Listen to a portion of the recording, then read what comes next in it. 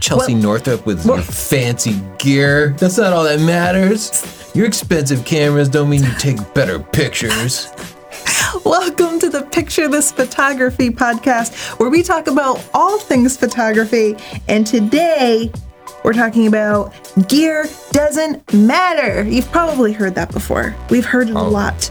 So we're going to talk about what we think is true, what we think is just kind of, what, Tony, emotional drivel? You seemed a little triggered there at the beginning. Yeah, people just compensating for their insecurities. Insecurities. Yeah. I love it. But before we dig into that, I want to take a moment to thank our sponsor, Squarespace. Whether you need a domain, website, or online store, make your next move with Squarespace. If you can drag and drop, you can make your very own Squarespace website. And if you go to squarespace.com/Chelsea and use the coupon code Chelsea, you can get 10% off and your very own free trial of a Squarespace website. Thanks, Squarespace. Thanks. First of all, we see all these videos that are cheap gear versus expensive gear, and it's just this repeating theme. And what they always do is they construct some scenario where the iPhone can beat the $40,000 camera. And it's complete nonsense. Well, I made one of those videos, so. Yeah, and how did that go? Well, you detected every camera accurately. I had like an iPhone and an entry-level camera, and then I think my D850, and you could tell. Yeah, I looked at the prints. They were not huge prints. They were medium-sized prints, and I picked it out in seconds, right? You did. That was sad for me. I was hoping to trick you. I know. We wanted the same result that everybody else gets, right? Yeah, I was like, I'll get him. I'll trick Tony. He'll like my cheap camera photo, and you didn't. Because you're a bad person, Tony. It's like if you had a Honda Civic and a Ferrari and you decided to create a test to determine which was better at retrieving groceries from the grocery store. You just think it's or hauling lumber or something. Like, yeah. It's an absurd metric. Yes, you could create some test where the cheap gear was equal or better than the expensive gear, but it's not testing every scenario. You know, we don't buy the expensive gear to do the mundane stuff. We buy it for corner cases, for the extreme stuff, for daily use, and for workflow. Okay, here's the thing we get all the time. What? Tony said this lens isn't sharp, and then, but what about this picture of my cat? You could see all of its whiskers. It's so sharp. Tony is such an idiot. All right, this is suddenly getting very personal. There's a lot of your own name in this, but I do know what you mean. If we do a side-by-side lens review or camera review, there are oftentimes many comments where people say, well, I have that, and look at how sharp this picture is. So that happens. But the thing is, when we're comparing, everything is relative. So we compare one camera to another or one lens to another, and one is going to be sharper. It doesn't mean your gear is bad. It just means in our testing, one is sharper than the other. I think it actually proves the point that gear doesn't matter, at least to the person who's saying that, because at least up until the point where they saw some side-by-side comparison that made their lens look bad, they were happy with the picture. Yeah. And that's all that matters, you know, if they're the only consumer, if they're not selling it to a client who might complain, or even if you're selling it to clients but they're happy with it, then it's fine. Yeah. And in that case, maybe the gear doesn't matter. Maybe the sharpness doesn't matter. And the point people always want to make is it's the photographer and not the gear. Well, yeah, I mean, it's some combination of both, depending on the style of photography. But in those cases, yeah, maybe the gear doesn't matter to you in that scenario. The question should be like, does gear matter to you? I guess we're picking that apart. Another one I get all the time, you only need 8 megapixels for a 300 DPI 8x10 inch print. I've heard that one quite a few times too. This one makes me so mad because they try to get all scientific by putting the 300 DPI in. It makes you mad when people get scientific. Because they're misusing science. That makes me mad. They're like, people have tested the limits of human vision, and all humans can possibly perceive at their minimum focusing distance is 300 DPI, and anything beyond that is completely wasted. And then they do the math on 300 DPI at 8x10, and it ends up being about 8 megapixels. And that's how they arrive at this absolutely ridiculous statement. But we actually tested this. We took 8x10 prints with like a 12 megapixel inexpensive camera and then a 36 megapixel high-end camera with good glass. And Yeah, at a glance, you could see the difference in the image quality. And it's because the statement's nonsense, because if a camera is 8 megapixels, that's only some sort of ideal. If the glass itself, the lens was optically perfect, and if the camera didn't actually have red, blue, and green filters that reduce the resolution of any particular color, and if the camera didn't have an AA filter on it, which is reducing sharpness, it's this theoretical number that they're picking apart and acting like it's the real thing. But with that said, we used our old Canon 5D, which was like 12 megapixels or something, and we printed actual billboards with it, and they look fine. Yeah, if somebody's like 500 feet away and driving by very fast, sure. Yeah, but now I will say people use low-end cameras to print 8x10s, and they're happy with them. And again, that means that for that scenario, for them, the gear didn't actually matter. But don't say that you don't realize a benefit from sharper lenses and higher megapixel cameras. You especially can. I also want to make the point, you don't buy a camera for what you usually print. You buy equipment for the highest requirements that you might ever have in the lifespan of that gear. So even if you normally just put it on Instagram, if you decide later, oh, I have this great print, I would really love to make a 20 by 30 inch print and sell it or give it to my grandmother or something, then you have to have that gear just for that one time that you might do that. You buy a camera, a car, a house, whatever, for the maximum capacity that you will ever need it for. Ooh, that's kind of a controversial statement. Okay, I guess there are other scenarios you could rent something for those times that you need it if you know in advance. But so often the greatest moments in photography are spontaneous, and you can't necessarily plan ahead like that.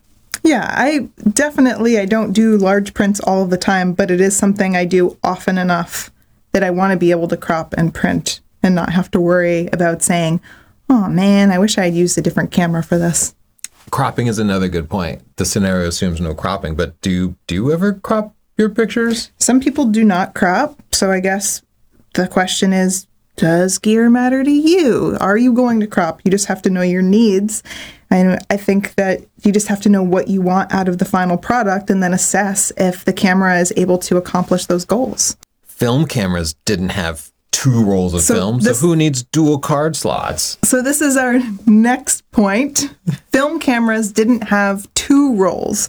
When we talk about a camera body that has 2 card slots, sometimes people get upset because they say you don't need 2 card slots, 1 will suffice. You know, that wasn't always an option.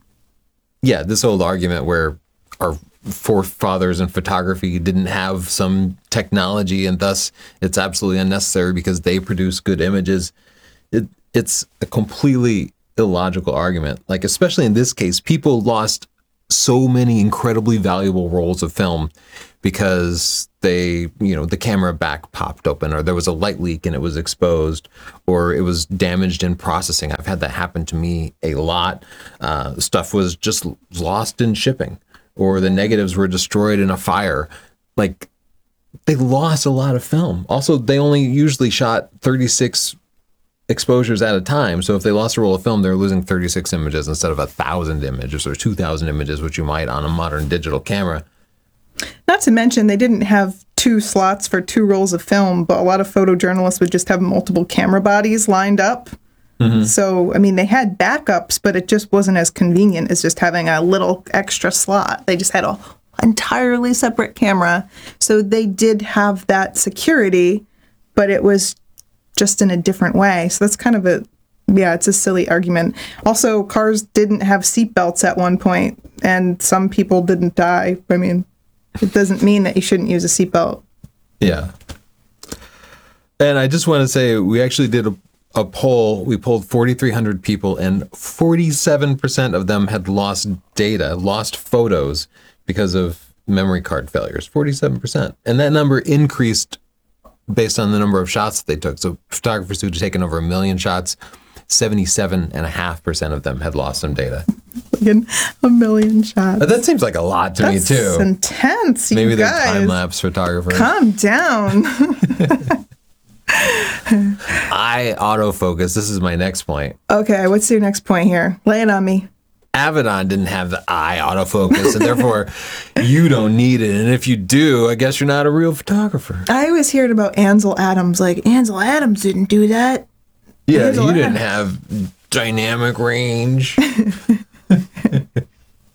Total nonsense, right? I bet Avedon would have loved eye autofocus. Yeah, he probably would have been like, now, I didn't know him personally. I can't speak to him now, obviously, but I'm going to go on record saying Avedon would have been like, autofocus is dope. Okay, that's a direct quote. Yeah. From your imaginary Quote, Avedon. unquote. We've looked at so many of these like classic legendary photos, and some healthy percentage of them are just like out of focus, right? Like people didn't care that much. Yeah, but the thing is, okay, this is the thing that makes me uncomfortable about this argument is because the person is bringing a famous photographer into it, because if you try to argue their point, then they're like, wait a minute, did you just say Avedon was a bad photographer? It's like, no, that's not it at all. Standards were different. Cameras were different. People viewed photography differently. It's just like when you go back to watch an old movie, I'll use Citizen Kane, a movie that I love. The pacing is way different. The movie was great and a classic, so a lot of the lighting and shots were replicated over time. So if you go back and try to watch it, it like loses its value if you don't understand the historic importance. And that's the same thing with photography. You can go back and say, well, it was fine with Avedon, but it's like, that's all he had. That was his only option, and he was using the best option that he had. So that point doesn't make a lot of sense. You have to just appreciate their art from the time that they were in. To summarize your point, I think you're saying old stuff sucks. You're so mean. You're just so mean. Okay, coming up after the break, some other things that we've heard that we want to set straight. Real photographers only need one shot. Okay, that's one. Background blur is lazy. Okay, that's the second point we've heard. And just get closer to the animals. Let's take a minute and thank our sponsor, Squarespace. Squarespace makes amazing websites that you can customize and make your own, and they present your photos or your business in the most amazing way possible. They work perfectly on any type of device, whether it's a computer or a tablet or a smartphone, and they're what we use for our own websites, and we update them regularly, and we've been using them for years, and so have thousands of other people that we've recommended. Squarespace is amazing. And if you want your own Squarespace website, head to squarespace.com/Chelsea. You'll get a 14-day free trial. So just try it out, put your pictures on it, make them look fantastic. It's a good exercise for everybody. If you want to keep it, the coupon code Chelsea will give you 10% off. You stole my mid-roll, and then you used my coupon code, so I'm just shook. I'm just thrown off right now. Okay, real photographers only need one shot. That's an argument that we've heard, and quite frankly, I don't even clearly know like their whole argument, so I don't really know how it makes sense. Maybe you have some more insight into it, Tony. Yeah, well, it's the perfect argument. Like every time there's a new camera that comes out and it shoots it a little bit faster, like when we went from 5 frames per second to cameras with 10 frames per second, people are like, 10, who needs 10 frames per second? And then the A9 has 20 frames per second. They're like, 20 frames per second? I only need a camera that does 1 frame per second and has a buffer of 1 because I'm a real photographer. And it's a great argument, because when you make this statement, anybody who argues with you, you've already put them in the category of not being a real photographer. Like you're attacking their skill set.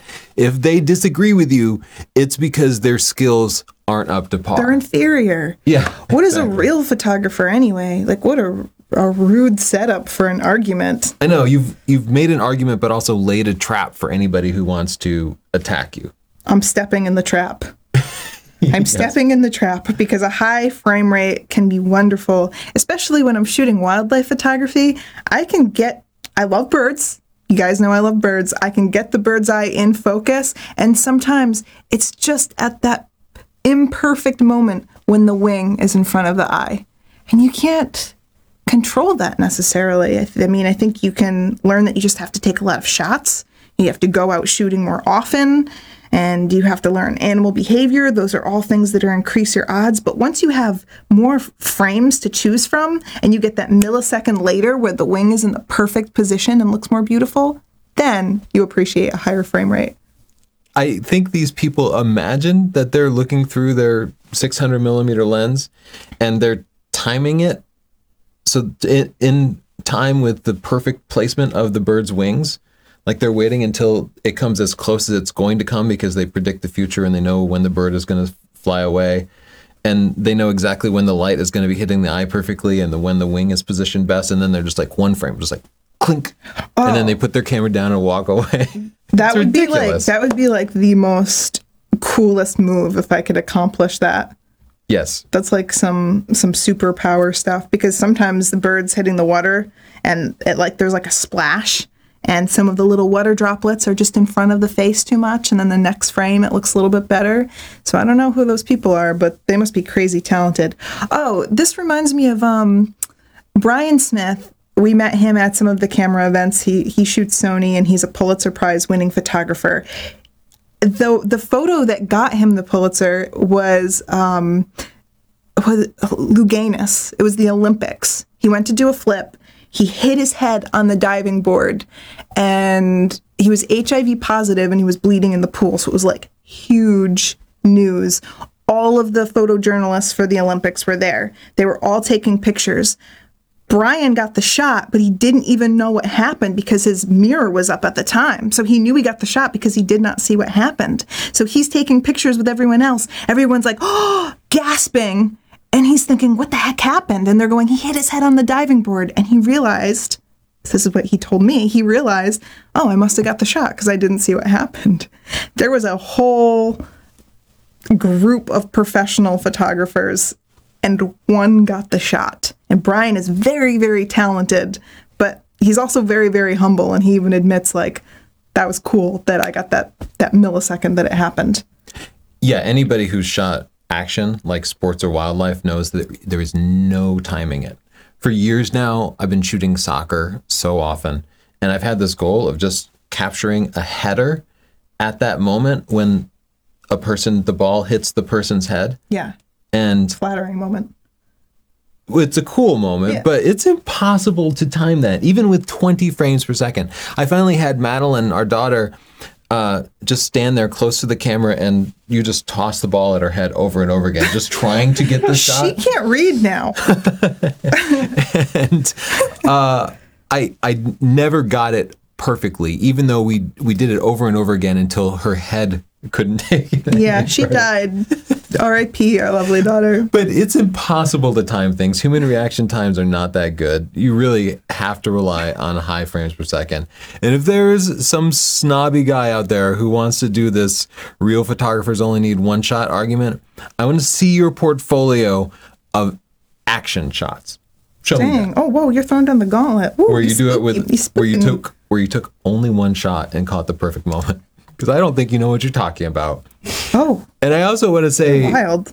They say back in the film days you didn't need it, but here's a picture of a couple of Nikon F2 cameras with the MF2 attachment. You take the back off the film camera and put these big rolls on it, and they could hold up to 750 exposures. That's unsettling. I don't like looking at that. So even back in the day, they still went to great lengths to extend the rolls past the usual 36 exposures because they needed it. They needed it. Oh, so our next point. Wow, this is like a very salty episode for us. Real photographers don't need crazy background blur. Yeah, we've done some portrait lens tests lately because we're trying to switch from Nikon to Sony, and people are like, oh, what do you need this for? I only have an f5.6 lens and I take great portraits. Real photographers don't need to blur the background. You don't need to, but I also feel like maybe you want the capability to have a wide open aperture, and you maybe want to let in more light, and you maybe want a blurry background, and then, yeah, that's an option. You can do that. Yeah, again, it's this like planning for the maximum capacity, the most you'll ever need. Because if you have an f1.4 lens, you can shoot it at f8. But if you have an f8 lens, you can't shoot it at f1.4. So it's planning for possible options. And people always complain because they look at these portraits where the background is just completely blown out and they say, oh, this is just a temporary style that is going to look silly in the future. Not to mention that like smartphones are going to great lengths to kind of replicate this because people actually do want this. But while you can not like this style where the background blur is blown out, but that doesn't mean you wouldn't ever benefit from having a nice fast lens, because if the subject is a little bit further away, a little bit smaller in the frame, if the background is closer to the subject, you can be shooting wide open and not get much background blur at all. If you're watching the YouTube video, this is another photo taken with the same lens. These are taken with the same lens and the same settings, and you can see here the background blur is not crazy, it's moderate, and that's shot wide open. Yeah, so the first photo we're sharing is a headshot with a very, very smooth background. You can hardly tell what it is. And the next one is a full body shot of a model, and the background is not so blown out that you can't tell what it is. It's very recognizable. It's a pleasing amount of blur. Yeah, it's just the tiniest amount of So subject you can separation. use that capability. You can use that low aperture number for multiple things. It's not just about blurring the background all of the time. Yeah, because it's also about like low light gathering, right? Yeah. If you've ever had to shoot an event in a dimly lit bar or astrophotography or something, like it makes a huge difference, a noticeable difference in the final products. And this also goes along with sensor size. Like if you look at crop factor, the two kind of go hand in hand. So we see this argument a lot from people with smaller sensors who have an equivalent of like f5.6 on their lenses or something, and So you want have to an astro photo there. yeah, if you're watching the YouTube video, I showed an astrophotography example that was taken with an f1.4 lens. But if I were to have taken that with an f5.6 lens, that's 2 full stops difference. Yeah. And that means that the picture would have had 4 times more noise. And you definitely would have seen the difference. Yeah, so it's not even about background blur. No. Like sometimes you just need that capability of being wide open. Yes. Just get closer to the animals. Yeah, so talking about wildlife gear, people talk about needing long lenses and things, and they'll say, oh, you don't need that, just get closer to the animals. Nonsense, right? Just get closer. I mean, yes, that would be great. But you're still trying to get closer to the animals, even with long glass. I mean, I shoot with 400 or 500 millimeter, sometimes a 600, and it's still about learning. I still have to learn the animal behavior. I still have to be patient. I still have to park myself somewhere and be still for hours. And then oftentimes they're still 100 feet away or 50 feet away, and you want a very close-up looking shot. Yes, ideally you get closer to the animals, but that's not always an option. Especially with smaller birds. Like I've gone to great lengths to get as close as possible, hidden myself in a blind, put out seed, done bird calls, and dang, you're gonna get PETA on you. Even at 600 millimeters, even with extension tubes to bypass the minimum focusing distance of the lens, it's almost impossible to fill the frame with smaller animals. Trust me, you can get close and you still need big glass. It makes noticeably better results than being further away and cropping. But yeah, I mean, ideally, there are amazing wildlife shots with using timers and stuff where they're shot with wide angles and the animals get close. That's great, but it's not working for every scenario. Yeah, but if you're using timers and everything, then you're focused on your gear. Once again, if you're setting a trigger trap, that's about gear. Gear is a tool. I don't like this argument that's cut and dry and black and white because it's preposterous. This is more about just getting people enraged than it is about practicality, and I'm a practical person. Gear is a tool. It doesn't have to be about snobism. It doesn't have to be about price. It's about you as a photographer establishing what you want from your photograph and what can accomplish that goal. That's it. You tell them, Chels. I'm tired of it. It's nonsense. Don't let people tell you what you do and don't need. Figure out what you need and then find out what works best for you. Sometimes that's really expensive gear and that stinks. Sorry. Right? Yeah. That stinks. That stinks. Just rent something. Take a minute and thank our sponsor, Squarespace. Speaking of things that you might need if you have a specific goal in mind, you want to show your pictures and you want them to look their best, you might need a Squarespace website. I have one. Tony has 3. He's a man that lives in excess, okay? They gave us one. He bought 2. That's how much he loves it. It's simple. It's easy to use. If you can drag and drop, you can make your very own Squarespace website, and you can do it for free. They give you a 14-day trial, no credit card needed. You don't have to remember to cancel. You just have to remember how to drag and drop. So go to squarespace.com/Chelsea. Use the coupon code Chelsea to get 10% off if you decide you want to buy it. Thanks, Squarespace. I guess in the comments, I'd like to hear what people think. Do they think that gear matters at all? I mean, we're not saying skill doesn't matter. No.